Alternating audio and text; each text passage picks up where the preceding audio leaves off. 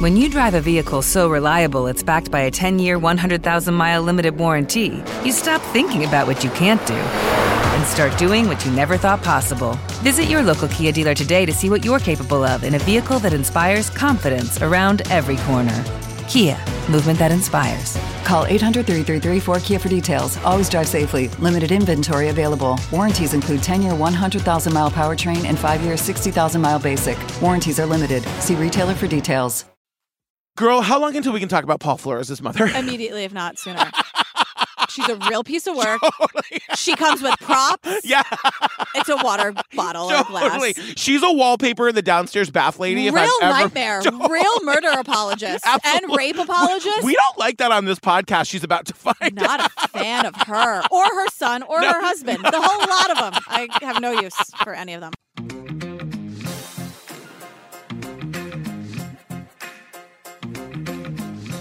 Hey, Jillian Benzavalli. Oh, hello, Patrick Hines. Fam, I'm sorry. I got so sick. It's my fault. We had to run a repeat this week, but I got to tell you, there's news in this case. Yes. We're going to give you the update at the end. It's why we picked this one. I just got really sick. You got really sick. And it happens. It just happens. We never do this, but we've had to do anyway. So before we jump in, I just want to say we just announced our live show tour. Yes. I'm so excited. Fam, these are the cities. We are doing our opening night in Boston. Yep. Boston, don't let me down. You show up for We're back this. to the Wilbur. I love the Opening Wilbur. night at the Wilbur in Boston. I mean, are you kidding me? yeah. From there, we're going to Charlotte, then Denver, then Chicago at the Vic. We're coming back to the Vic, I girl. love the Vic. So gorgeous. We're going back to the Capitol turnaround in D.C. We're going back to the Neptune in Seattle. I love the Neptune. I love Seattle. Me too. Then we're going back to the Palace in L.A. It's the Houdini Theater. I'm obsessed. We're getting the band back together. We're coming home to all these theaters we love so much. Let me tell you this right now, fam. We are closing down the tour in New York City on August 26th. I'm just going to tell you, we're bringing back the TCO dancers. We're doing an opening number. I'm getting chills talking about it. Me too. An opening number and a closing number. It is going to be like the Broadway show, except it's going to be 10 times bigger. At Town Hall. So you got to come. We're doing it at Town Hall. It is my dream to sell out Town Hall. Please, please, please, New York. August 26th. Can I tell you, I saw the Monkees at Town Hall, so to be playing Town Hall is like a massive moment for me. We just saw Red Handed there. It's a huge deal. So please come hang. It's a huge deal, and we're bringing the dancers back. Just one last quick thing. I just announced some more cities for my traveling book party. The cities are Detroit, Nashville, St. Paul, and then the official book release party on September 26th in New York City. It's the day the book comes out. Be there in person. Be the first people to see the physical copy of the book. This one does not include a book. Everyone else includes a book, but we will have books on sale there for purchase. Okay, great. I'll be signing all the books. I will be there all night. I'm dying. I can't wait. The party's going to start at like 1 in the afternoon. Exactly. It's going to be great. It's an all-day affair, so get into it. Wear comfortable shoes, everybody. Exactly. All right, what are we talking about today? So we're talking about the abduction and murder of Kristin Smart. This was a Dateline episode, so Josh Manx is here to walk us through this case. Yep, and we are going to come back at the end. We're going to give you the update. It's wild, and let's just do it. Okay. Here we go. Kristin Smart, just 19 years old when she vanished. The police are kind of like, well, she'll be back. It's every father or mother's worst fear. The case was not solved that first year or the next. You're missing a big piece of the puzzle. Through the years, Kristin's presence lingered in the poster on the highway, on the pathways through the red brick dorms where she was last seen. You've only got so many leads to follow. And then someone discovered a way to shake some old evidence loose. I started asking, do you remember the Kristin Smart story? There was no stopping what happened next. We learn about Kristin Smart, and right at the top, her friends describe her the way I'm assuming you would describe me. Yep. Tall, yep. Gorgeous, legs for days. Of course. Do you think that's not highlighted? No, legs for days. The Patrick Hines story. It's the title of my forthcoming memoir. Absolutely. Forward and Corrections by Jillian Benzavalli. I am known for nothing if not my legs. Yes, Joshy at Manx. 1,000%. So Kristin Smart, she's 19. She was a freshman in college when she went missing. And Josh asks, will justice finally be served? And if so, will it arrive too late? To which I say, yeah, it's always too late. If we're here, it's too late. If we're talking about justice, it is too late. It's too late. But that's, let's do the work and get it done. But the answer is yes, it's too late. Yeah, and we meet her brother, Matt, and he was a sophomore in high school when she vanished. The family found out she went missing from a phone call. And by the time the family found out, she'd been missing for 2 days. Yeah, law enforcement really screws up. And my God. Josh says as much as he's allowed to say for a Dateline episode. He really holds them accountable, which I very much appreciate. We meet family friend Carla Hoffman. Yeah. She tells us that she loved seeing the world, and she had been to South America, and she'd been to England, and she'd been to Hawaii, but she had been with people she knew and trusted. She wasn't going alone. No. For a 19-year-old, she was incredibly well-traveled. Yes, and the point is here, when Kristin vanished, of course, there's the idea that, like, maybe she went off on purpose. Maybe she, like, went off on her own. And everyone's saying, like, she loved to travel, she loved adventure, but she was always with people she loved and trusted. She would never just take off by herself. Yeah. Can we talk about Rachel? Sure. Her friend from Hawaii? Who's great. What do you hate about Rachel? I don't hate anything about Rachel. I have a lot of questions about her former job. Okay. So Rachel worked with Kristin as a camp counselor in Hawaii, which is like, what a gig, right? Listen, they say that Kristin went and did that job after her senior year of high school. I was like, Kristin, after my senior year of high school, I was a short order cook. Right. One of us got to go to Hawaii. One of us had to go in a 900-degree kitchen all summer. Right. And that's all fine. Okay. My question for Rachel is the following. Okay. They were responsible for the youngest kids at the sleepaway camp. And Rachel says, we had the youngest kids. Some of them were 6 and 7 years old who had never been away from their family before for even a night. So we got to deal with the homesick campers, and we had a dance every week, and the kids all wanted to dance with Kristin because she was always kind of dancing and having fun. And Rachel's like, oh, LOL, we got to deal with the kids with the homesickness. And I'm like, wait. A sleepaway camp for 6 and 7 year olds? I didn't know that was an option. I think Rachel might be misremembering the age of the kids. A sleepaway camp for kids that young seems... A 6-year-old? Like, go to Hawaii for 2 weeks? No, it's reversed. The kid stays home and the parents go to Hawaii for 2 weeks. Am I wrong? Daisy's 8. There is no way I would send her to sleepaway camp. That sounds crazy. We did parent our children differently in the 90s, I will say. But, like, to send your kids for sleepaway camp for 2 weeks at 6, that seems crazy. But part of me is like, well, if that's an option now, wait a minute. No, it's still not going to happen. Still not going to be a mom. You said I could send it away all the time, though. Yeah, starting at how young? And for how long? Can it be like 6 months? You are correct, though. Like, the kids going to Hawaii and the parents staying in Ohio, that seems wrong. Or maybe the parents are at the chateau. Right. You know, like, who knows where. Because Hawaii is notoriously very expensive. Yes. So I can't imagine anyway, maybe 6, maybe she misremembered the age, but I stopped in my 6 and 7. Also, like, I remember going to sleepaway camp when I was like 10, and like, homesickness was not a thing. Or maybe the parents are in Hawaii also, just not at the camp. The White Lotus of it all. Remember White Lotus, Steve Zahn? Oh my God. There's one thing I remember especially about the White Lotus. I know exactly what you're talking about. I follow that boy on Twitter now. With everything you have on your plate, earning your degree online seems impossible. But at Grand Canyon University, we specialize in helping you fit a master's degree in education into your busy day. Your graduation team, led by your own GCU counselor, provides you with the personal support you need to succeed. Achieve your goals with a plan and team behind you. Find your purpose at Grand Canyon University. Visit gcu.edu. So after that summer, Kristin goes back to California and enrolls in college. She goes to Cal Poly. But I remember the joy that she had when we dropped her off at school, how excited she was to have a roommate, how excited she was for college life. It was still hard for her little brother to say goodbye.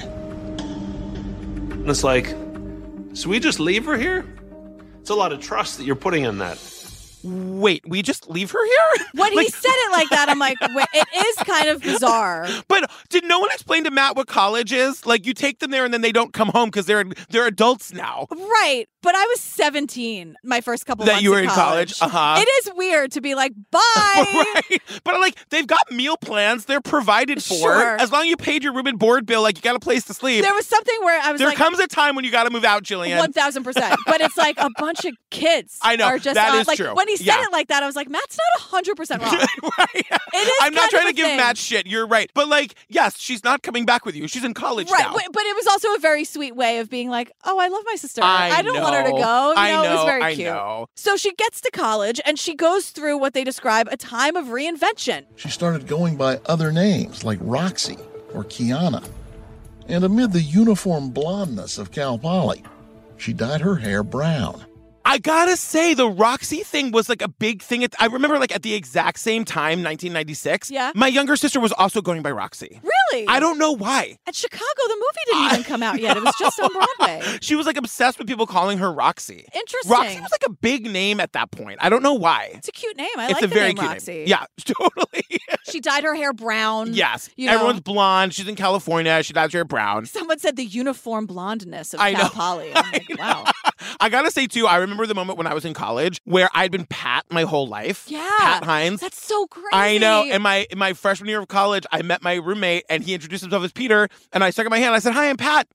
Trick. I'm Patrick now. I became Patrick in that and you moment. like stood in that Peter Pan stance. I'm Patrick. and here she is, I know. boys. Here she is, world.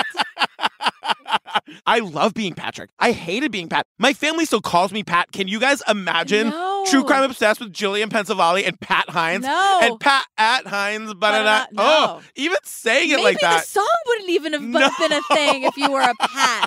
Pat. Oh, I hate it so much. Wow. So pretty quickly, Kristin's kind of like, my brother Matt was onto something. Yeah. I'm not really sure I want to be here. Right. She wasn't too psyched. And so she asked her Yeah. parents if she can come home and go to school more locally. And they said, finish the year. And then if you want to change and come home, you can. And so she stuck it out. And when Memorial Day weekend 1996 arrived near the end of that freshman year, it was time to celebrate. Kristin headed to an off-campus party. It was the last evening she'd be seen alive.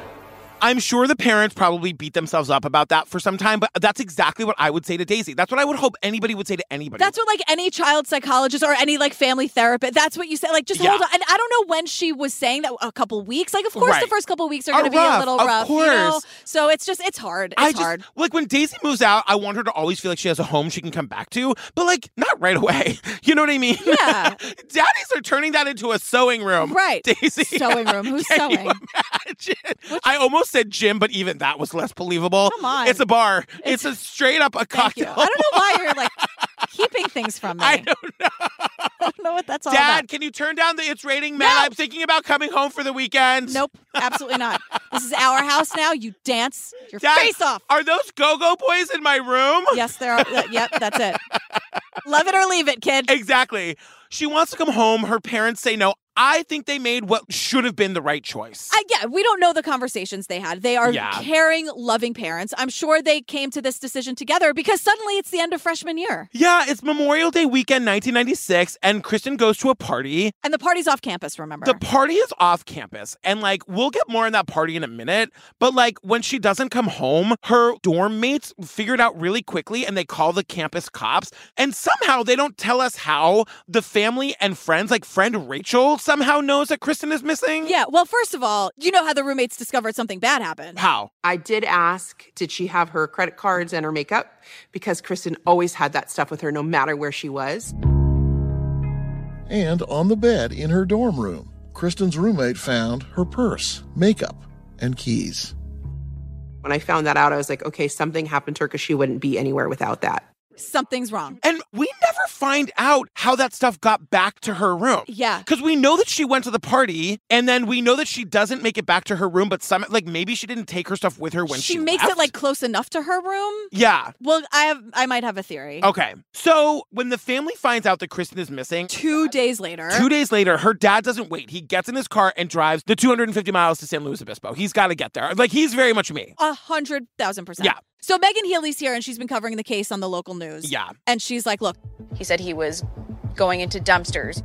Reporter Megan Healy has covered the case for NBC affiliate KSBY in San Luis Obispo. He looked in every nook and cranny for her, just desperate to try and find her. That went from zero to dumpsters very fast. I mean, I guess it's 2 days missing. They're frantic because the cops did not share this urgency. No, the cops were like, maybe she's camping. She'll be home. And the dad's like, he's thinking the worst. Also, it's the campus cops. And I'm like, can someone call the real cops? No one's giving a shit at all. No. Days are going by. Now it's day 3. And they're like, maybe we should ask some questions. And I want to say that dad goes zero to dumpster very fast. But I got to say, like, based on what I do for a living, I came home last week and I could tell from down the hallway that the door to our apartment was open. Yes. I was like, don't touch anything. This is a crime scene. Yes. They're dead in there. So 3 days passed before the campus police began investigating, and they were talking to the students who had seen her last, and the cops learn about this off-campus party. Through Trevor. Okay. So fucking Trevor Boulder is here. I got a lot to say about Trevor. Trevor Boulder was a sophomore at Cal Poly back in 1996. He told police he was at the party. The night of the party, it was a very low-key, kind of boring event. What was going on? Music, people were playing pool, and a whole lot of nothing. I mean, really, it was not a wildly populated party. Trevor's a party goer. Trevor wants us to know that it was a real shitty party. He goes, it was a real boring event. What do you think Trevor does for a living now? Something in tech. Totally. IT. Yeah. I also don't know how much of his story I believe, if I'm being honest. Well, because he really wants you to believe it. So he emotes a lot in this. Yes, and he makes himself the center of the story about this girl who's been missing for 25 years. So as the story goes, he's telling this to Josh Mankiewicz. And this is when Josh gives a lot of good reactions, like silent reactions. Because Trevor is like... This very tall, very attractive girl wearing shorts and a t-shirt walks up to me and says, "Hi, I'm Roxy." Okay? And I go, "Hi." And then he pauses and he goes, "Okay." Like, he really wants us to follow along. So he adds, "Okay, Josh." And Josh is like, "I'm Josh Mankiewicz. I'm following along, Trevor." Exactly. This is not about you, by the way. He says... She leans in and she kisses me, like full-on kisses me. He didn't know it, but that was Kristin Smart, the newly minted adult, calling herself Roxy. You've never met her before? Never met her before in my life, okay? She grabs my hand, and she takes me to the bathroom. Okay, so my head's spinning a little bit because, you know, I'm 20, and I'm like, okay, this beautiful girl has kissed me, and she's pulling me into the bathroom. What's going on here? He says full-on kisses me. They've never met. He means with tongue. He wants us to know that this gorgeous girl is making out with him. Making out. And then, again, they've never met, so he's like, what? And then she, according to Trevor... Who's telling this to Josh, who probably doesn't believe him that much either. And also, I just want to say, he's credited as someone who told the police he was at the party. Oh! Dateline is not saying Trevor, whatever his name is, who was definitely there. 1000% This is Trevor who told the cops he was at the party. But Trevor also has valuable information later, so I kind of need him to be at the party. I need him to be there. We also see a picture of Trevor from back in the day, nerd for Jesus. I would have been totally into him. Yeah. But, like, I can understand why none of his friends from home believe this girl ever kissed him. Right, and now it's on the record with Dateline, so... And who's laughing now, I know, Chad? but it's also like if that was a lie that he made up back in the day, now he's going to really stick to it. Yeah, you know? And he is. And he to Josh Mankiewicz's face. Oh, my God. Girl, Wild Grain is the sponsor this week. I know you are very excited to talk about it. I'm going to shut the hell up. I've been dying to talk about this. So Wild Grain is the first ever bake from frozen subscription box for sourdough breads, fresh pastas, and artisanal pastries. Let me tell you, we had the croissant, we had the sourdough baguette, we had the sourdough loaf. Each item, you bake it right from frozen in 25 minutes or less. There's no thawing required. What is like the word for foodie for people who just like bread? Because that is Steve. Steve is a breadie. That's me. When we got our Wild Grain box, Steve Golden tore it open. He was like, Golden smelled the bread, tore the thing open. We popped the baguette right in. I'm a baguette, and we devoured that baguette in 30 seconds. And you've been dying to talk about this for weeks. Like, this is the real deal, fam. Jillian's like signed up for this for life. Yeah, Mike made, I'm not kidding, my hand to, I swear. Yesterday, Mike was just like, I'm a little hungry. Like, a snack he wanted was the last sourdough baguette we had. And I'm like, we have to order more because I don't know how we're going to survive without it. So, fam, you can fully customize your Wild Grain box so you can get any combination of breads, pastas, and pastries you like. If you want a box full of bread, all pasta, all pastries, you can have it. That's right. And plus, for a limited time, you can get $30 off the first box, plus free croissants in every box when you go to wildgrain.com/TCO to start your subscription. You heard her. Free croissants in every box and $30 off your first box when you go to wildgrain.com/TCO. That's wildgrain.com/TCO, or you can use promo code TCO at checkout. So this beautiful girl walks, they've never met, total stranger, starts making out with him. Then she grabs his hand and leads him to the bathroom. What? I don't believe it. This is not a thing that people do. I just don't believe it. And then, especially, because then the minute they're in the bathroom, the mood totally changes. According to Trevor, she's looking in the mirror, she's doing her makeup, and she just keeps asking, do you think I'm ugly? Do you think I'm ugly? And he's like, girl, no, you're gorgeous. You're way out of my league. Yeah, exactly. Like, is this a dream? And then she kicks him right out of the bathroom. She kicks him out, and then Trevor is suddenly being screamed at by another person he's never met, some guy. What'd you do in the bathroom with her? And Trevor tells Josh Mankiewicz and us. I was like, oh, God, is that her boyfriend? I'm like, what have I gotten myself into? You know, I'm like, my head's spinning, and I go, nothing, man, absolutely nothing. And then he goes, oh, laughs, he goes, oh, cool. And I was like, oh, you're some dorky kid. Then he calls the guy a dork. And he's like, and that was that. And I went back to my friends, but I still kept an eye on Roxy. So you're telling me this gorgeous girl comes up to you, starts making out, drags you into the bathroom, starts asking if she's pretty, kicks her out. I know. And then just like doesn't talk to you for the rest of the night. And also you're like, I'm such a good guy. I kept an eye on her because she seemed like she was kind of fucked up. How'd that wind up, Trevor? When'd you drop the ball, girl? Right, because then cut to Kristin being totally hammered and passed out outside on the lawn of the house. Now, what no one is saying here is that it sounds to me like she was drugged. 100%. Because Trevor is like, I didn't see her drink anything, but she sounds like she was on something. No one ever says, Kristin, it looked like she was slipped some sort of roofie. Right. Because she is face fucking down on the front yard. Right. She does not seem to me like, look, I've been face down on the front yard a handful of times. I'm not judging anybody for whom that is true, but Kristin doesn't seem like that's what she would be doing at this party. Right. And she was so hammered or fucked up or whatever that people were offering to walk her home. So at one point, a young woman and a freshman boy say, like, let me walk you home. Because the freshman boy is like, oh, I know who she is. I live right near her. Right. And he assured this woman that he would get Kristin the rest of the way home. They get basically back to the dorm, and he's like, my dorm is right there. Hers is right there. I'm going to get her home. Don't worry about it. And the young woman says, okay. They're like feet away, apparently like right at the front door of her dorm. And it's like, okay, bye. And in her mind, she said, you know, to herself that she didn't think anything bad was going to happen. They split off here, just a few steps to Kristin's dorm. She apparently never arrived there. So now investigators had a whole lot of questions for that last person to see Kristin Smart alive. We get the sense that the young woman and the young man who were walking her home don't know each other. They don't know each other. How do you feel about this decision? I feel like she was probably drunk too. Uh-huh. I feel like I don't know what else the boy said to her to convince her. Maybe it's like, oh, I'm her boyfriend. Yeah. Oh, I'm this. I don't know. It's only through stories like this that we know never to let this happen, no matter how normal the guy seems. But then, like, when it comes down to it, the guy's the bad guy. Right, of course. You know, like, yeah, it I'm not sucks. blaming this young woman, but it is just like, oh, man. Yeah, it sucks. Like, yeah, bad. So, like, this young girl walks away, and this young guy, who we're going to learn is Paul Flores, is left alone with Kristin Smart, and no one ever sees her again. Exactly. Like, on the doorsteps of her dorm. That's it. She was so close to being home. And I'm like, Cal Poly, you're a fucking technical school. Where are the fucking cameras? In 1996? I mean, were cameras not a thing? Maybe not security cameras for dorms. I don't know. Where are the fucking cameras, everybody? And can they work? Can you be recording? Can we have an archive of the stuff that was recorded, please? So again, we learned this kid's name is Paul Flores. He's the last person to see her alive. And now we meet the sheriff, Ian Parkinson. Yeah. He was a local cop at the time that Kristin went missing, but now, like 25 years later, he's the sheriff. They say, like, we learned that Paul was the last person to see her alive. Obviously, he's like a major person of interest. Yeah, so he's a freshman. He's majoring in food science. And Paul apparently was the guy who yelled at Trevor at the party saying, what'd you do with her in the bathroom? And let me just say this. People come out of the woodwork to describe Paul. Those who knew him described Paul as awkward, a loner.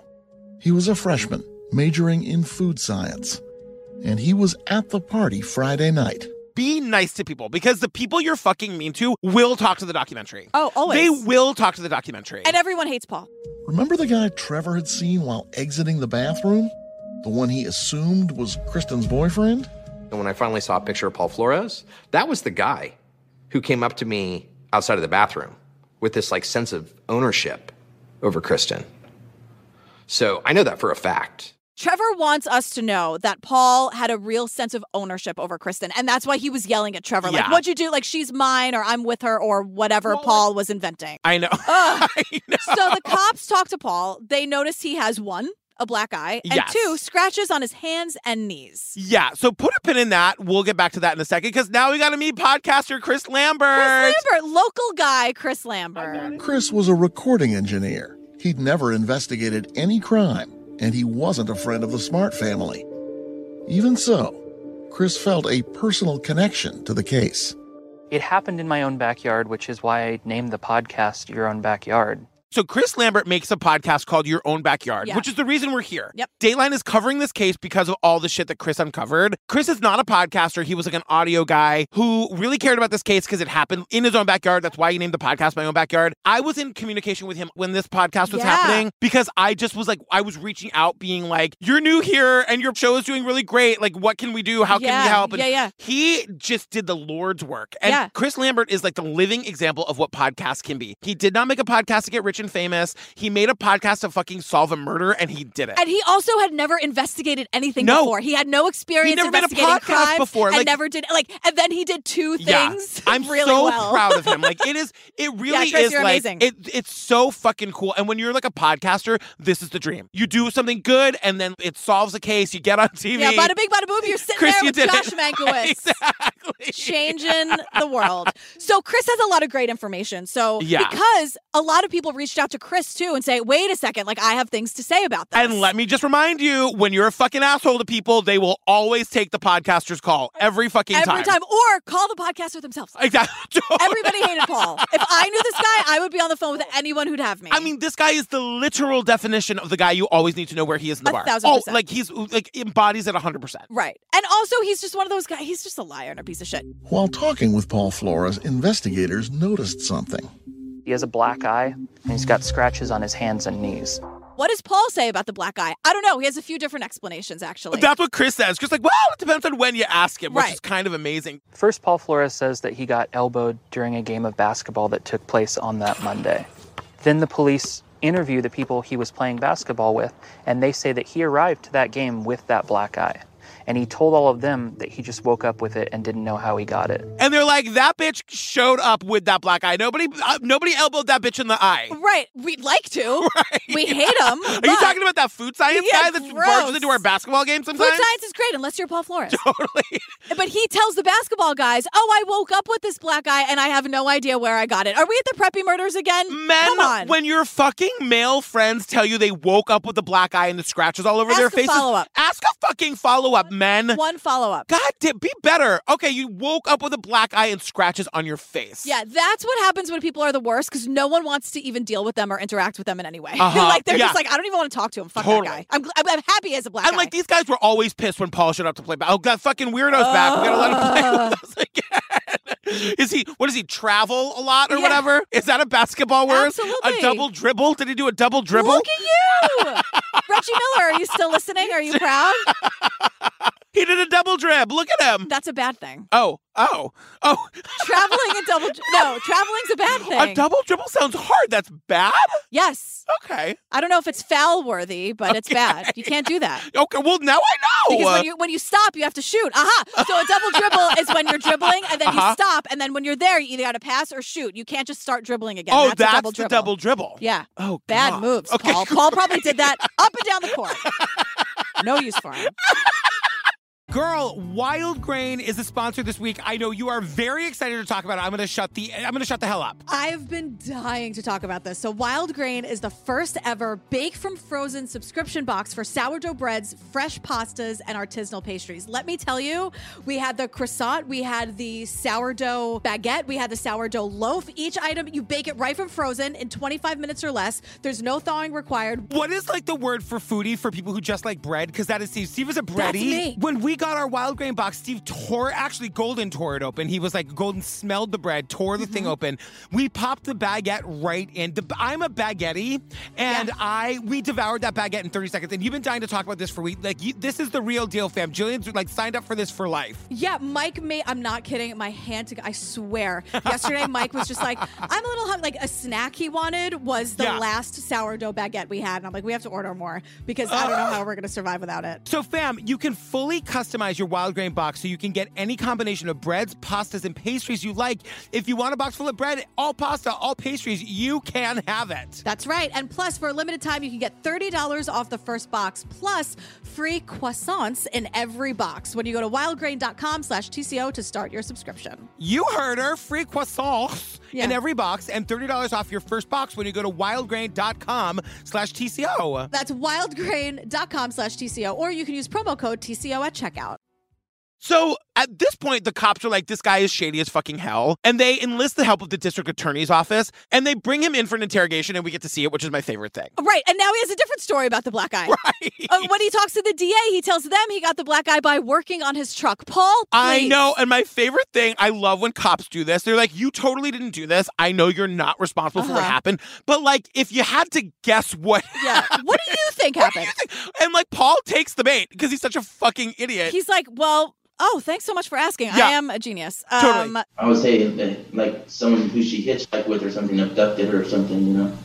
Investigators weren't buying that. Paul, they've talked to everybody at the party. Everybody knows she was fucking blacked out, face down in the front yard, and now you're giving a hitchhiking story. Right. And like, what's also more infuriating is that this is the last time he sat down with investigators. He tells this bullshit story number 3 about the black eye that makes no sense. That is also him so obviously lying, and that's it. And now, here's the thing. It is fine to lawyer up and not talk to investigators if you didn't do it. You know what I mean? And you should lawyer up the first word out of your mouth should be lawyer, and then you keep your mouth shut. Always. Yes. But like, the reason he doesn't talk to the cops again is because the cops fucked this whole thing up. Yeah. It's the cops' fault. They did. Yeah, and Josh will tell you. Josh Manx. So the sheriff's department finally gets around to searching the dorms. And remember, it was Memorial Day weekend when this party happened. It was the last weekend. So what happens is everyone went home for the summer and the dorms were all cleaned out. They don't go and try to search the rooms until 4 fucking weeks later. Yeah. These rooms are cleaned top to bottom. And the sheriff is here to say, like, we lost valuable evidence. They're totally sanitized. They're reset for this if they have summer sessions or whatever. Like, everything is gone. But Chris, the podcaster, says 4 cadaver dogs alerted to the scent of human decomposition in Paul Flores' bedroom, and only Paul Flores' bedroom out of all the dorms on campus. Come on. I mean, we know he did it, and like the cops know he did it, and the problem is for 25 fucking years, they can't prove it because it took too long for them to get started because they thought she was camping with her girlfriends. Exactly. It's infuriating. Yeah. And speaking of infuriating, Paul's parents are here on the scene. Ruben and Gloria, what the fuck is her name? I think Susan. She's a Gloria if ever there was one. Which is like, if you're Gloria, That's great, great. but this Gloria we don't like. So they search the home of Ruben Flores, who's Paul's father. Yeah. And the first thing they find is newspaper clippings of the case. They found newspaper clippings about this case, and they said, well, we were just saving those because it was a girl he went to school with. Suspicious, maybe, but nothing close to tying Paul to any crime. No, listen, it's another thing that makes them look super guilty. And the parents are like, oh, that was a girl that he went to school with. We thought it was interesting. We kept like, it's just a lie. And it's just more evidence that they're involved, but the cops can't do anything about it. And it's also plausible deniability. Of course. Is it weird? But Yeah. is it like, if they were really close, maybe you would keep that story to keep track because it's a mystery and you Right. care about this person, Yeah. you know? But there's no evidence whatsoever tying Paul to the crime. And meanwhile, the Smart family is working tirelessly to find Kristin, searching constantly. Can I just interrupt to say Sure. one thing? Of course. What you said is exactly what they said, and it's true. Yeah. There is no evidence, but there was. Of course. You know what I mean? Right. This is a case of like, they didn't get there in time to get the evidence because they didn't start looking They don't early have enough. the evidence because they didn't get the evidence. Exactly. You know what I like, mean? we all know the evidence existed. Sure. They just didn't get it. Exactly. So, which is, even for Dateline to say there's no evidence tying him to the crime. No, there is. Right, they just right. didn't get it. There was. There was. Past 10. Like, yeah. at this moment, 4 weeks later, Yes. there's no evidence because Right. they slept on it. And we know that evidence was there. You know what I mean? Josh fought for that. Josh fought for that in the script. He was overruled. You got to pick your battles. He will respond with his face. No, those podcasters are going to cover this. The gay one's not going to let that one slide. Josh, we got you. He's going to come for us on it. We got your back, Josh. We know you would never. We know you would never. We totally trust you. So, Kristin has been missing for a year. So about a year into the investigation, it seems that the sheriff's office is hitting some roadblocks. And the then sheriff at the time, Ed Williams, gives a statement to the Tribune newspaper about the state of the investigation. And if Paul doesn't talk to them and doesn't give them answers from that night, then they're not going to have any luck with this case. Who the fuck is it? This is not the good sheriff that we have now. This is like the sheriff at the time in the 90s. And it's like, who the fuck says to our prime suspect, right, we've got nothing on you. Keep living your life, asshole. If you ever decide you want to come in and admit to this murder, we're open for business. Yeah, but at 5:01, we're done for the day. Like, who does that? What? I was like, it doesn't what? make any sense to me. And to just say it like outright, I had to rewind it 2 or 3 times. I was like, did he say, are the captions wrong? Like, what's going on? They tell us that they held a press conference to say to Paul Flores, we don't have anything. What you could have said was nothing. Right. At the very least, you could have said nothing. I mean, it's just like they hold a press conference to tell them that they have nothing. It makes no sense. And Paul is living his life, working at Blockbuster, working at restaurants, and the Smart family. Excuse you. What? He worked at a Coca-Cola bottling factory, to which I said, is this Laverne and Shirley? What year is this? Is that not fully automated at this point? We still have people bottling the Coke? In 96? I don't know. I'm glad. I give the jobs to the people. Yeah. But that just surprised me. Blockbuster Video. Wow, what a difference. Remember? Do I remember? Blockbuster, Oh, my right? God. Wow, what a difference. So the Smart family, of course, is over it. Yeah. And they're like, you know what, Sheriff, you're not doing it. We're going to do it because these poor people can't sleep or rest. So they sue Paul Flores. Yeah, and this turns out to be a very smart idea. So we meet their attorney, Jim Murphy, and I kind of fucking love this guy because they decide to bring a civil suit so that he can depose the Flores family. It's a wrongful death suit, right? Yeah. So Paul and his family are deposed. Paul is Fifth Amendment. Which, why is this allowed? It makes me crazy. And like, I guess we learned that he takes the Fifth because anything that he says in this deposition could be used against him in a criminal case, like down the road. Right. Watching him take the Fifth Amendment is so infuriating until the lawyer says, I didn't expect any answers. I want him to look into my face because I'm the guy who keeps telling everybody that you're never going to get away with it, Paul. You're never going to get away with so this. like, that's cool that it wasn't about answers. It was about intimidation, which I kind of love. And it was getting them all to talk, like Susan, his mother. Oh my God, you guys. Real piece of work, this one. Real. She wouldn't last a minute. No, she comes to this deposition with a water bottle full of vodka. You cannot tell me that that's not some Smirnoff. I mean, Have you ever asked your son questions about whether or not he was involved in the death of Kristin Smart? We've never discussed it as a death. Disappearance. Well, we never discussed it as a death. It was always a disappearance. It was a smart answer, but it makes me crazy. I didn't like her tone. I know. Because then the lawyer, Jim's like, all right, I'm asking you. And you get the sense that this is like the 8th time he's asked her this question. Somebody and we're says just hearing one of she it. seems less than fully cooperative.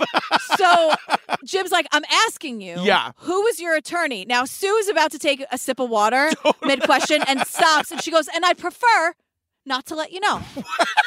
I'm asking you, who is your attorney? I prefer not to let you know. You can't even say the name of your lawyer? It just means she doesn't have one. You know what I mean? Like, that's an insane thing to be like, I'm just not going to tell you the name of my... It's so Then who petty. coached her? I don't know. Maybe this isn't the first time they've been, like, brought up on murder charges. I guess, but Josh is like, Jillian, enough about Sue because it's all about Ruben, the father, God, right? yes. So he's asked... Has your son ever told you that he did not kill Kristin Smart?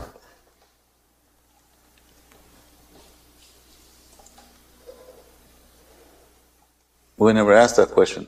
Ruben takes a long pause. It's all in the pause. It's all in the pause, which of course they fucking have. It's an outright lie. The attorney comes right back and says, if that had happened in front of a jury, that pregnant pause would have been viewed as evidence of involvement. Yes. Like, he was so caught off guard because he doesn't want to lie under oath. And he's like, well, how do I say this? Uh-huh. How do I answer this in a way that won't incriminate me? Exactly. So the investigators are like, all right, we know what happened. Ruben helped Paul hide Kristin's body after he killed her. He needed a car. His dad had one, and that's the Ruben connection, according to the investigators. And here's my question about the planet Earth. Why is nobody ever paying attention? What they're saying is that the dad came to the dorm and helped Paul smuggle a body out of his fucking dorm room. Yeah. I believe that is what happened. Yeah. How did nobody see that? I don't know. You know what I mean? I don't know, because you think you could say, oh, in the middle of the night, it's a college campus. It's the end of the year. Kids are out all night. And I mean no disrespect to Kristin, but how long can you have a body in your dorm room before it starts to smell? That's got to be pretty quick. It's got to be immediate. You know? You have to remove the body immediately. Like, we are talking about going down several flights of stairs with a fucking body wrapped in a carpet and those or something. college dorms, like, everyone is always in the hallway. I know. Did he not have roommates? I know. Like, how did this not, unless he took her somewhere, unless... But then there was the dog's hit that there was in her room, like the body had to have been in there. Although I don't always trust the dogs. Yeah, but they hit on something in his room and every other room on campus. Yeah. Right. I mean, what I'm really saying is that, like, I'm disappointed in America because, like, Humanity. A body was smuggled out of a room and nobody saw. Nobody noticed. And so, yeah, God. The depositions provided a lot to interpret, but not hard evidence to move the case forward. Jim Murphy would eventually withdraw the lawsuit while his team gathered more evidence.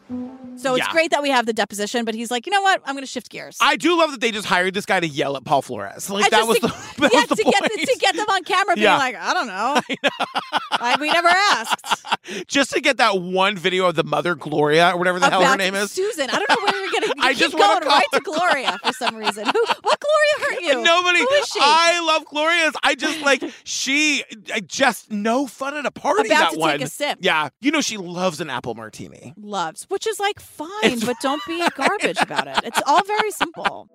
In 2002, the Smarts made a wrenching decision. They wanted to ensure Kristin's case was a murder investigation, and so they had her officially declared dead. That didn't seem to work either. So in 2002, the Smarts make the gut-wrenching decision to have Kristin officially declared dead. But even with that, the investigation fizzles. And meanwhile, Paul's parents buy him this nice new apartment in L.A. He's drinking, partying, getting DUIs. Yeah. There are police reports about Paul, quote, struggling with a woman. He's like cruising the bars in his fucking neighborhood. He moved to Southern California to get as far away from this as possible. And it's just like, these parents know, like, I'm sorry, I'm a parent. If I knew that Daisy killed somebody, I would turn her in. You say this every time. I would never stop loving her. I would visit her I would move to the town that she was in prison. But like, I would fucking turn her in. Who does this? Yeah. Would you? Really? If you killed somebody, I would turn you in. Oh, I wouldn't tell on you. I would hope that you would. Like, come on. You know what I mean? No, all jokes aside, of course. Like, The other thing is, like, this ruins everybody's life. Paul Flores isn't having a happy life. His parents aren't having a happy life. Like, this ruined everybody's life. Yeah. Well, I'm glad his life is ruined. Exactly. That's the silver lining here. So remember Ian? The sheriff. Yeah. So he, at this point in 2002, he ran for sheriff, and he promises to get to the bottom of this case within his first year. That didn't happen his first year, or his second year, or years following. Yeah, but this is when the podcaster gets involved. Let the podcasters do the work. Woo! I'm retracing missing Cal Poly student Kristin Smart's last known steps.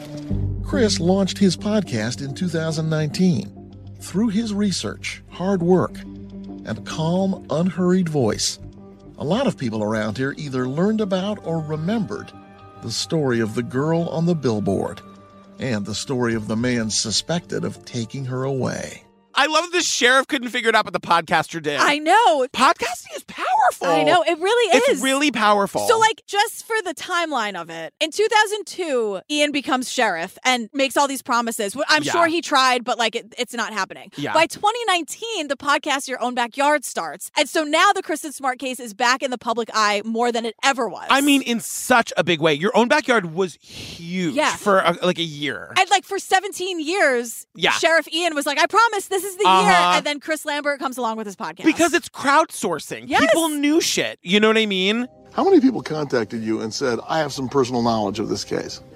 I think hundreds, if not thousands by this point. And so Chris included stories in his podcast of people who'd crossed paths or swords with Paul Flores. And all of it was just dirt on Paul. Again, everybody hates Paul, and that's great. And the stories we hear are horrifying. I mean, we get this one story that, like, Paul was swimming in a pool with a bunch of other kids, and he fights with some girl, and then he's holding this girl underwater trying to fucking drown her. Yeah, fun stories like that is what Chris was hearing. I'm just saying that, like, if I was the parent that pulled Paul off of my daughter, I would be in prison because he would be dead. He'd be dead. And his nickname was Scary Paul. I know. Come on. Which also, we could do better than that. Pervy Paul, come on. Look, but he was scary. And pervy. He was a total creep. And again, like you said, no one wanted to be alone with him. And someone says you didn't want your friends getting drunk around him. No. An ex-girlfriend of Paul's told Chris about an incident that happened after Paul had been drinking. And he had like a butter knife and he like held it to my neck and I was screaming and my roommate actually kicked down the door to make him stop.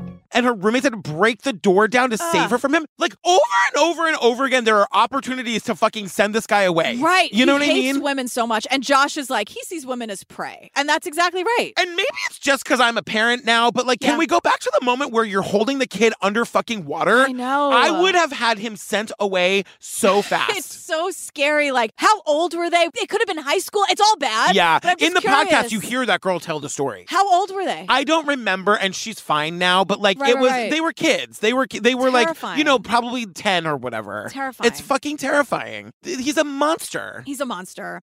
Girl, Wild Grain is the sponsor this week. I know you are very excited to talk about it. I'm gonna shut the hell up. I've been dying to talk about this. So Wild Grain is the first ever bake from frozen subscription box for sourdough breads, fresh pastas, and artisanal pastries. Let me tell you, we had the croissant, we had the sourdough baguette, we had the sourdough loaf. Each item, you bake it right from frozen in 25 minutes or less. There's no thawing required. What is like the word for foodie for people who just like bread? Because that is Steve. Steve is a breadie. That's me. When we got our Wild Grain box, Steve Golden tore it open. He was like, Golden smelled the bread, tore the thing open.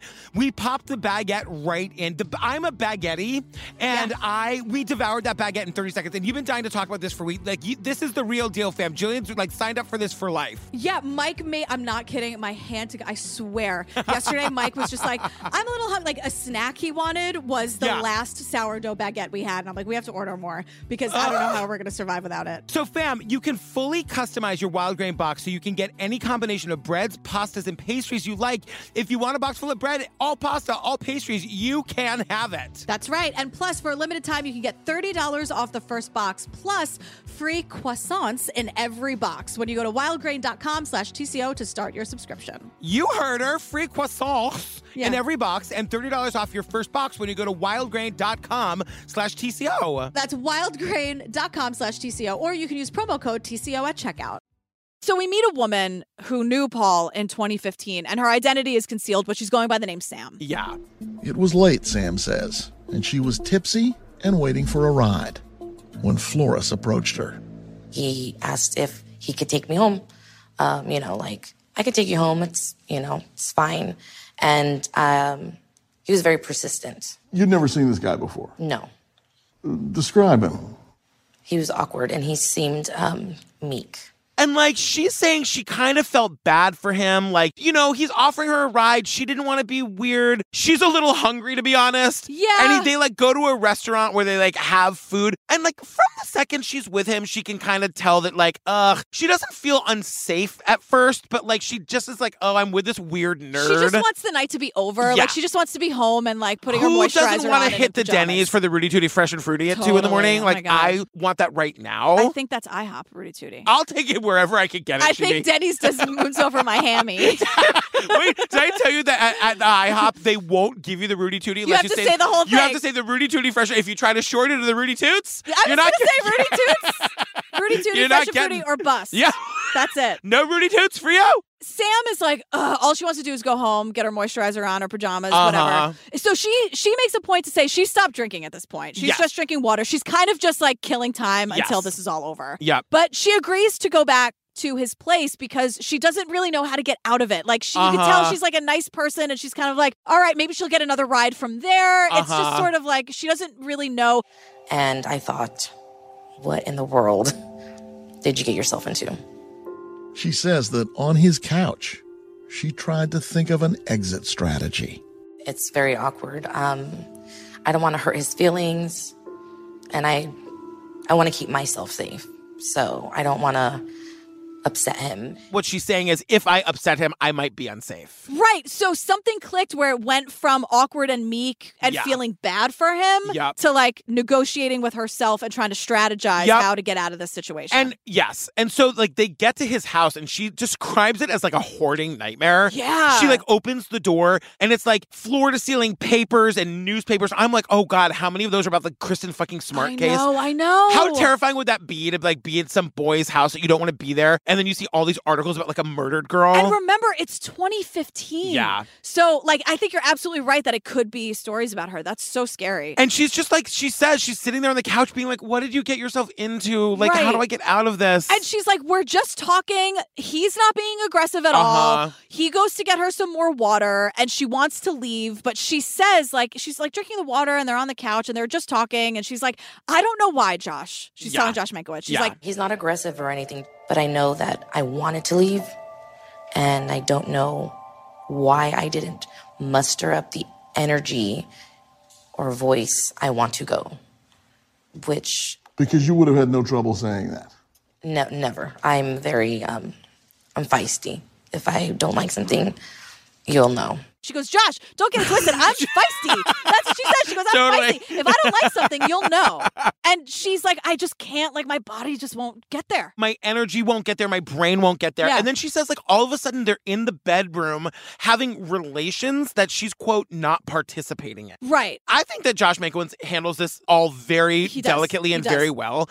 And he's saying, so, like, is he forcing himself on you? And she says, no, I'm just lying there not doing anything. She's just, like, feeling like not in her own body. And she says, I want this to be over. I want to go home. And she says, I don't know why, Josh. I never vocally said no or stop. She goes, I couldn't. Yeah. I don't know why. I couldn't get it out there. And she says she passes out. She wakes up hours later feeling groggy. Yeah. And then she goes home and tries to forget about it. But then a couple years later, your own backyard starts blowing up. Right. And so she hears about Paul Flores and all these stories, and she's like, oh my God. Like, she looks it up, and she's like, that's the fucking creepy guy that took me to the Denny's for the Rudy Toots. And then, like, took me back to his place. Right. And all I had was water, but I couldn't move my body, and, like, I had this horrible situation. So we'll get back to Sam in a minute. Yes. But Chris is getting all of this amazing information from the podcast, and he's sending it all to law enforcement. Right. And Josh says something where I went, He goes, search warrants were issued. I know what you're going to say.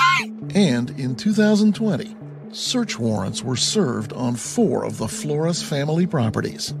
Sheriff Ian Parkinson spoke with us before a gag order was imposed in the case. What he doesn't say is all 4 of them. Are there more than 4 properties? But also, how do they have 4 homes? 4 homes. I only have 1. At least 4 homes. Because I feel like Josh would say all 4 of their properties. Yes, totally. He didn't say all. No. What does this mean? What has Ruben Flores done right in his life that he has 4 fucking houses? So I'm thinking it's their house. Josh's apartment. Well, they're not married anymore. They live in 2 separate homes. Okay, so that's 1 home, 2 homes. And then Paul's. That they bought for him. Yep, so that's 3. And then some vacation home, probably. I mean, 4 homes. That's just crazy. It's a lot of property. It's a lot of, well, it's also a lot of different places the body could be moved. Exactly. So they start searching the 4 properties. And those searches start in 2020. And then they do another one in 2021. And by the time 2021 rolls around, they're digging. We've been seeing them use cadaver dogs as well as ground-penetrating radar. Once again, no body was found. And when that search concluded, the normally camera-shy Ruben took KSBY reporter Megan Healy on a tour. The home where they were digging, they leave without saying anything to, like, the gathered press, which makes it seem like they didn't find anything. Put a pin in that. Suddenly, Ruben Flores, who never talks to anybody, is giving this reporter a tour of the property. And Susan is on camera, too. And she's like, we're unfairly targeted. And, you know, Paul's a victim, too. They took Paul's life away from him, to which I say, Susan, shut up. Shut up. My son's a victim, too. I know. If he didn't do it, then he would be a victim. But he did it, and you know he did. This is why, by the way, I would turn Daisy in. I love my daughter, but I'm getting back to my life. Like, their entire... I was going to say, what, for the press? For the podcast? For the interview. Yeah, for the content, for the press? No, I'm just saying that, like, all of their lives ended the day that Kristin's dead. They all have spent all of their lives managing this crisis and for the evil of it all. And by the way, I don't remember, I think it was in the podcast, Kristin Smart's parents reached out to the Flores parents over and over and over again, like, mother to mother, please, like, you know, bring some closure to this. The Floreses were horrible to the Smarts. Mean, either didn't respond or responded with, like, don't ever contact us again. Like, that kind of shit. That's guilty. It's guilty and it's cruel, and they are evil fucking people. Yeah, they're not good people. No. Like, none of them. Really. Like, they're bad people. Yes. So then, because of the podcast, and also Sheriff Parkinson's office has been consistently working on this case, just like he promised. Yeah. And now, 25 years after Kristin goes missing, Paul Flores is arrested and charged with her murder, and Ruben, the father, is charged as an accessory. Now, I gotta tell you, for those of us who, like, I've known about this case before Chris Lambert's podcast, but I really followed it after the podcast. This was breaking news. I know, truly. And, like, Chris Lambert could not put episodes together fast enough. Yeah. He made 2 episodes when this happened. I'm, like, constantly refreshing my feed, trying to get all the info. This was a stunning moment when Paul Flores was finally arrested. Right. And the dad, too, right? Yes, because they're saying that Ruben, the father, helped him dispose of the body. Because what they're saying is when they did that dig on the property and they left as though they found nothing. The state revealed what that dig turned up from under the Flores deck. Staining in the dirt that tested positive for human blood. Suggesting that a body was kept there for a while. A body had been there but was not there anymore. They wanted to do a DNA test, but the blood was too degraded. They couldn't actually match it to a person. Right. But it's a good place to start. And what they're saying is that the evidence suggests that a body was kept there. Yes. And then that moved. body's not there anymore. It was crazy. Chris Lambert, during the podcast, when we knew this was going to happen, but before the arrest was made, he was like, if anyone sees the fucking Flores family driving around at 2 a.m, maybe follow them. Yeah. Because they might be like taking a body and like moving it again. All eyes on the Flores family. I mean, like, it was very much like watch them to see if they're moving a body. It was the phenomenon of this podcast was crazy. Yeah. Oh my God. So then it goes to court and the defense attorney is like grasping at all kinds of straws. He's like, the Flores' attorney said the prosecution simply didn't have enough of a case. And if a murder had been committed, the defense says it could have been any number of other people. Even Scott Peterson, a Cal Poly student when Kristin disappeared. He was later convicted of killing his wife, Lacey, in 2004. If I have to see Scott Peterson's dumb face one more time in my life. Like, it's an interesting coincidence that Scott Peterson was at Cal Poly the same time that Kristin Smart was. There's no evidence they ever met. Scott Peterson didn't fucking do this. No, the judge throws it out immediately. Yeah. Then the defense, again, another straw they try to get their mitts on. They want to subpoena Chris the podcaster, saying that he influenced witnesses. The judge was like, girl, please. Everyone went to Chris. Everyone called Chris. Totally. And so the trial is set for April 25th, 2022, like right around the corner. Yeah. The other really sad thing that we've learned is that, like, there are potentially more victims, even if not like victims of murder, victims of Paul Flores' sexual assaults. Because they're also charging Paul with attempted rape. Yes. Because when they searched his house, they found like a trove of videotapes of him having sex with women who are very clearly very under the influence of drugs or alcohol. So rape videos is what they are. Let's call them what they are, Dateline. Yes, rape videos. And this is where we're back to Sam, the woman who went for the Rudy Toots. Yeah. With him at 2 a.m. Yeah. She's like, oh my gosh, now it all makes sense. Why everything happened the way it did. Paul gave her water at his place. And I don't know if anything was in there, but by 4 o'clock in the morning, after having my last drink at 1 and eating, I should have been able to say, I want to go home. Now all of these stories are coming out that he Yeah. was meeting and drugging and raping women for the last 25 years. Yeah. And she realizes that's what happened to her, and she's putting the pieces together, and like Josh, again, handles it very well. It's a very delicate conversation to have, and he handles it excellently. So Paul Flores is fucking trash, and Josh is like, what does justice look like here? Right. Maybe we could have had it if they searched her goddamn dorm room for 5 seconds. It's unbelievable. Yeah, and he like really comes for the cops who were dragging their feet on this. He's Yeah. just like, you know what? So go ahead and question not just the pace of justice, but whether that's even the right word for any of this. What does justice look like here? Maybe the answer is something that hasn't happened yet. That would be a family finding their daughter and at last laying her to rest. I don't know. Call me. I'm here. I'm Josh on Dateline. You know, that's the thing, because the trial is set for April 25th. The defense tried to get it thrown out. The judge is like, no, it's happening. And who knows if there won't be some sort of deal struck where if they take them to the body, maybe they get some sort of reduced sentence. Right. Or some kind of delay. Like, who knows? Right now it says April 25th, but I don't know. We'll keep you posted. We will. I'm sure you'll keep us posted, too. We'll know about it. Everyone look to Chris Lambert for answers. Yes, Chris.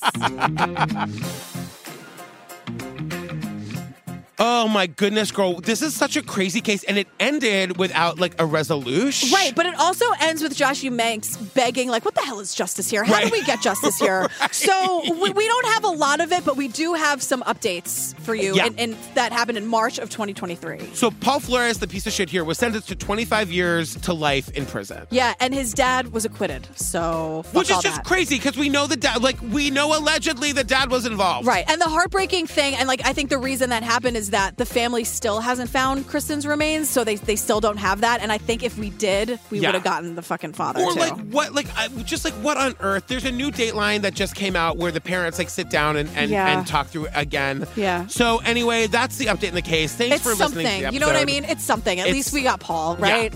Something happened. Fam, don't forget, we just announced our live show tour, the TCO live show tour, opening night in Boston at the Wilbur, June 2nd. Please, Boston, show up for this the way you always do. Close closing night in New York, August 26th. We're bringing back the dancers. Yeah. We're bringing back the show. We're doing like a real opening night and a real closing night. Like we're kind of... This is not to neglect the cities in between. No. We are so excited to come to all the cities we're coming to. It's truecrimeobsessed.com. Click on the CS Live link. I've got to tell you, I've never been to Charlotte. I'm very excited. Me too. I've never been to Denver either. I'm very excited. So I'm excited to go to cities I love, like Seattle and LA and Boston and all that, but also to like see new cities and meet new people. I think Charlotte's going to be the first city to sell out. They are really showing up for this. Come on, Charlotte. Let's have a party.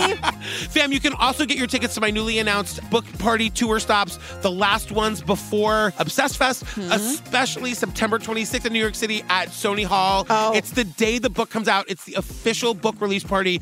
You are invited. It's one of the only stops that doesn't include a book, but will have the books on sale. You can be the first people to actually see the book and hold it in your hands and have me sign it. I was going to say, and get it signed. Are you going to be there? Yes, you're going to sign mine, right? Yours is the first I'm going to sign. I keep saying that. Yes, yours is the first I'm signing. Oh, that's really sweet. I can't wait. I'm very, very, of course I will be there. Yes, absolutely. Oh my God. All right, girl, what are we doing next? Oh my God, Capturing the Killer Nurse on Netflix. This is crazy. I can't. I just had to get stitches in my finger. I'll tell you that on an after party.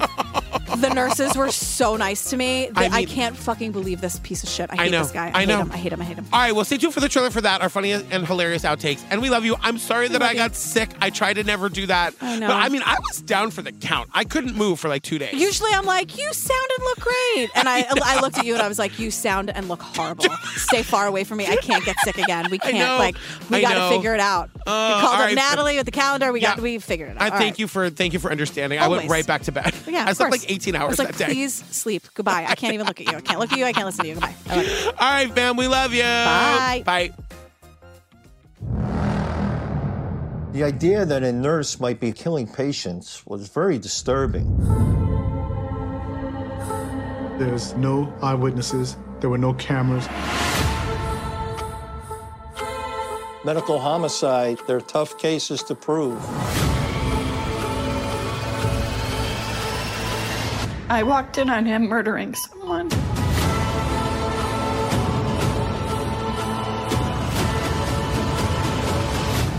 I felt like I was helping people.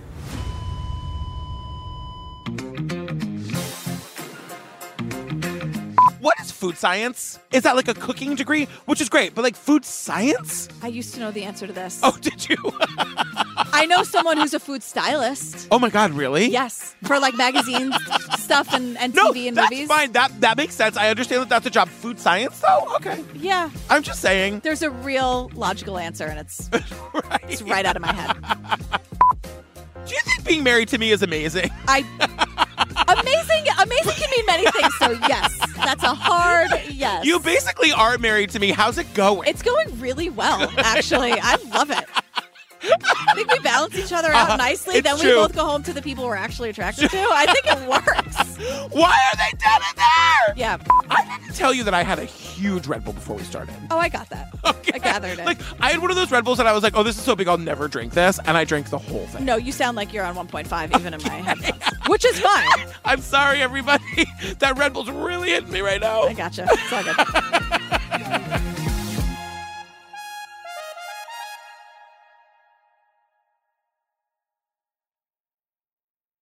Girl, Wild Grain is the sponsor this week. I know you are very excited to talk about it. I'm gonna shut the hell up. I've been dying to talk about this. So Wild Grain is the first ever bake from frozen subscription box for sourdough breads, fresh pastas, and artisanal pastries. Let me tell you, we had the croissant, we had the sourdough baguette, we had the sourdough loaf. Each item, you bake it right from frozen in 25 minutes or less. There's no thawing required. What is like the word for foodie for people who just like bread? Because that is Steve. Steve is a breadie. That's me. When we got our Wild Grain box, Steve Golden tore it open. He was like, Golden smelled the bread, tore the thing open. We popped the baguette right in. I'm a baguette, and we devoured that baguette in 30 seconds. And you've been dying to talk about this for weeks. Like, this is the real deal, fam. Jillian's like signed up for this for life. Yeah, Mike made, I'm not kidding, my hand to, I swear. Yesterday, Mike was just like, I'm a little hungry. Like, a snack he wanted was the last sourdough baguette we had. And I'm like, we have to order more because I don't know how we're going to survive without it. So, fam, you can fully customize customize your Wild Grain box so you can get any combination of breads, pastas, and pastries you like. If you want a box full of bread, all pasta, all pastries, you can have it. That's right. And plus, for a limited time, you can get $30 off the first box, plus free croissants in every box when you go to wildgrain.com/TCO to start your subscription. You heard her. Free croissants in every box and $30 off your first box when you go to wildgrain.com/TCO. That's wildgrain.com/TCO, or you can use promo code TCO at checkout.